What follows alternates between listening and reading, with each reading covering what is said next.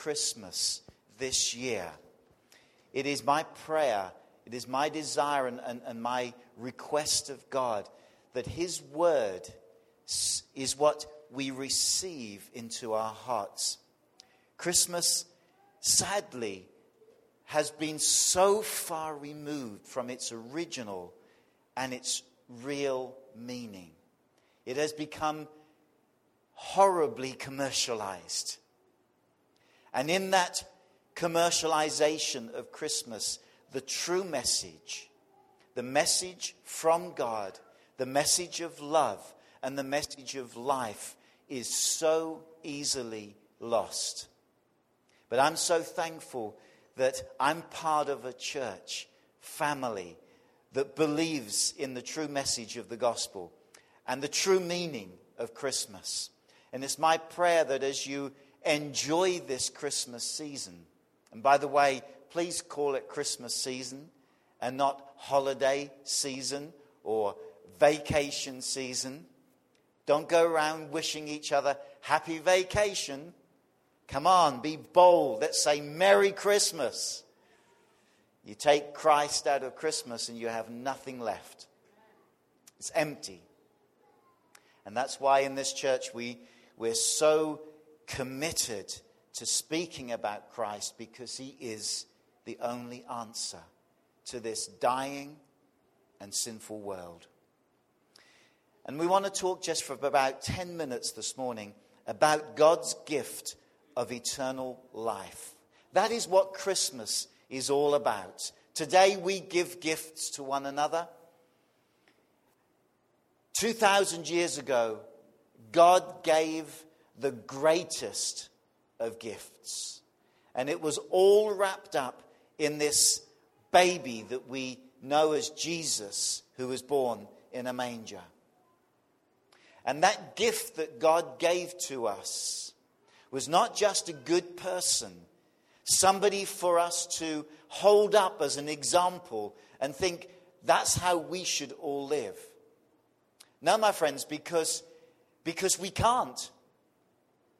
Jesus was a perfect man. We are not. We are imperfect, and the reason we're imperfect is very, very simple. It's not to do with how well we have been raised by our parents. It has nothing to do with the culture that we have been born in. It has nothing to do with our education. It has to do with one very simple truth, which is this: every single person is born with a sinful nature. And it is that sinful nature that separates us from God. And the gift that God gave to humanity, the gift of Jesus Christ, was a gift that could only bring us back to God. There was no other way that man and God could be joined as one together. Now, we may say, well, why is that so important? I am going along in my life and I have somewhere to live. I have beautiful children all around me. I have people that love me. I have money. I have food. Why do I need Jesus? I never hurt anybody.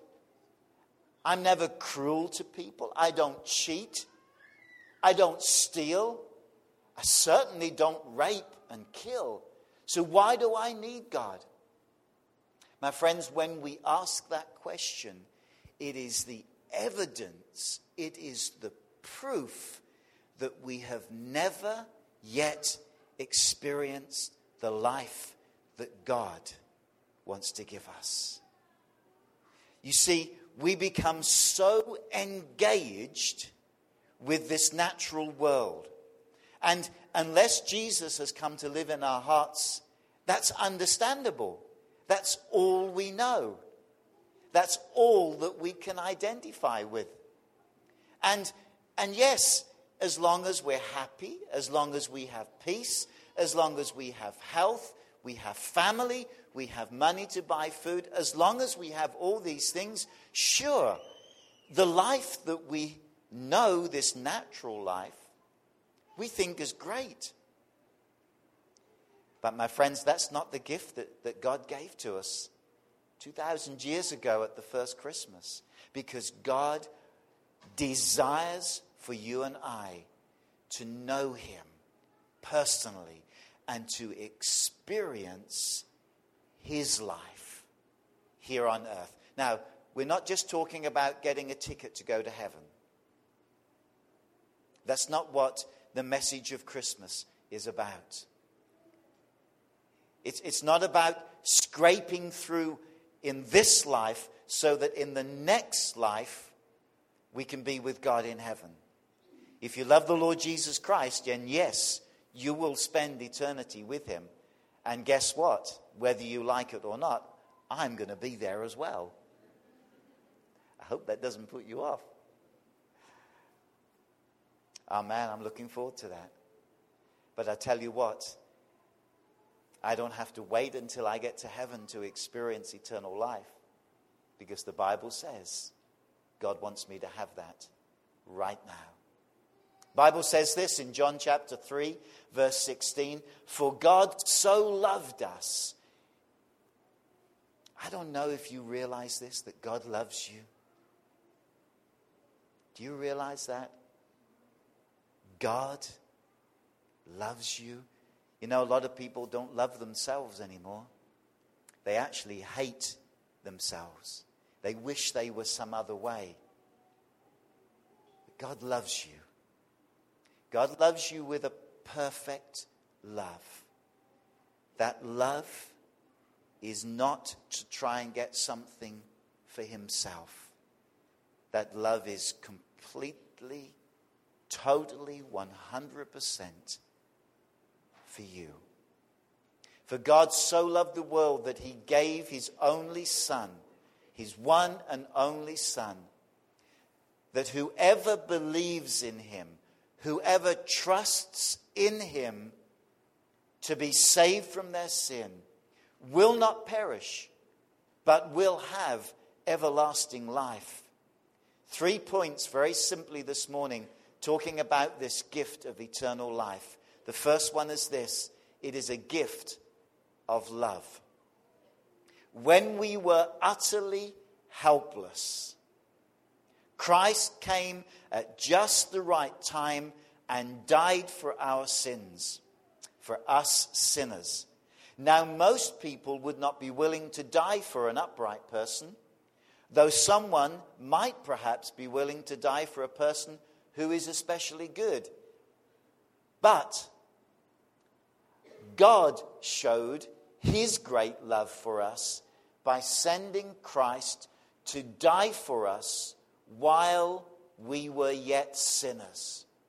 You find those verses in the Bible in Romans chapter 5. This is the expression of God's love. The gift that God gave to this earth, to you and to I, is an expression of his perfect love. That love that God has for us has no conditions at all.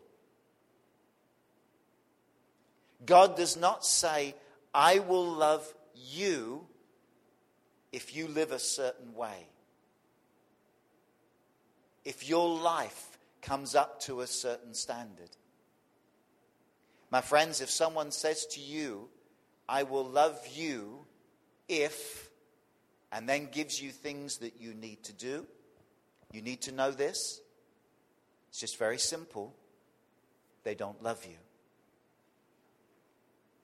True love never gives conditions. And God looked upon us. He saw the state of our heart. He saw that it was corrupt. He saw that we were hopeless. He saw that we were lost as sinners. He saw that there was nothing good within us. Nothing at all. He saw the sinful state of our heart. And what did he do? He loved us. And he gave his only Son for us. You see, we sometimes look at that nativity scene. Joseph, Mary in a stable, and this baby Jesus born in a manger, a place where animals would feed. And we might take pity on Joseph and Mary that they had nowhere better to have their baby. They didn't have a home at that time in the place where Jesus was born. They were traveling. They didn't have a hospital, a nice birthing clinic to go to. And we may take pity on them. But my friends, let's not get distracted. There's no need for us to feel pitiful towards this scene. We need to feel grateful that God demonstrated his love in such a way that even though you and I deserve nothing from God, he gave us everything. Why? Because he wanted to win our favor? Because he wanted to gain our attention? No, because he loved us. And there is nothing that we can do that can stop God from loving us. So don't try to. And there is nothing that we can do that can make God love us anymore. So don't try to. God loves you with a full and a perfect love as you are. How you are does not determine if and how much God loves you. God determines how much he loves you. And he is perfect. And out of that perfect nature, he loves us with a perfect love. And this gift that he gave to us of Jesus Christ was a gift of love. It is a gift, if we will accept it, that affects our whole life. You know, some people think that becoming a Christian just affects what they do on a Sunday morning. It means they can't have a lie-in anymore because they have to go along to a church service. And some people think it means they can't have fun anymore. Well, it all depends what your interpretation of fun is. I think there is nothing that's more fun than having a relationship with God. It's exciting. It's exhilarating. There is never a dull moment. And then when God starts to work his miracles in and through our lives, this world doesn't know what fun is. But you know what? Becoming a Christian is not just about coming to a service on a Sunday. It's not just about things that we cannot do anymore and things that we should do now. Oh, the devil loves us to think that way. And the devil is a liar. And he likes to deceive people. My friends, when we receive this gift of salvation that God gives to us, that he offers to us, which is receiving Jesus Christ as our Savior and our Lord, it affects the whole of our life. And you might say, well, you mean I have to give up everything for Jesus? Right first time. Everything. But you don't give it up. It's not like you pay a price. What the Bible encourages us and teaches us to do is that we give God all there is of us, our whole life. And this is what the Bible says. Therefore, if anyone is in Christ, that means grafted in or joined to him by faith, when he is our Savior, that person is a new creature or a new creation, reborn, renewed by the Holy Spirit. Listen, the old things, the previous moral and spiritual condition, our old sinful nature, has gone. It's passed away. It's dead. Behold, new things have come, because spiritual awakening brings a new life. Oh, my friends, receiving this gift from God, it's not about religion. It's about eternal life. It's not about fulfilling certain duties and becoming traditionally religious in the way we live.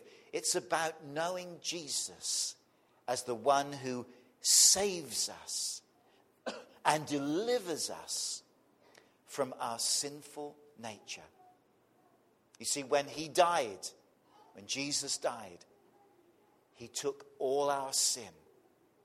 When he was nailed on that cross 2,000 years ago, Jesus died and he was punished instead of us. And when we believe in him and we receive him as our Savior, his Spirit comes to live within us. And the whole of our life is transformed. Everything. Why? Because we are a new creation. You know, when I was young, I was given the impression that being a Christian was all about trying to live a good life, trying to be better, trying to improve myself. I was a young lad, and I wasn't so good at improving the way I lived. I wasn't so good at behaving myself. But I grew up, and as I grew up, I learned that that's not what being a Christian is all about.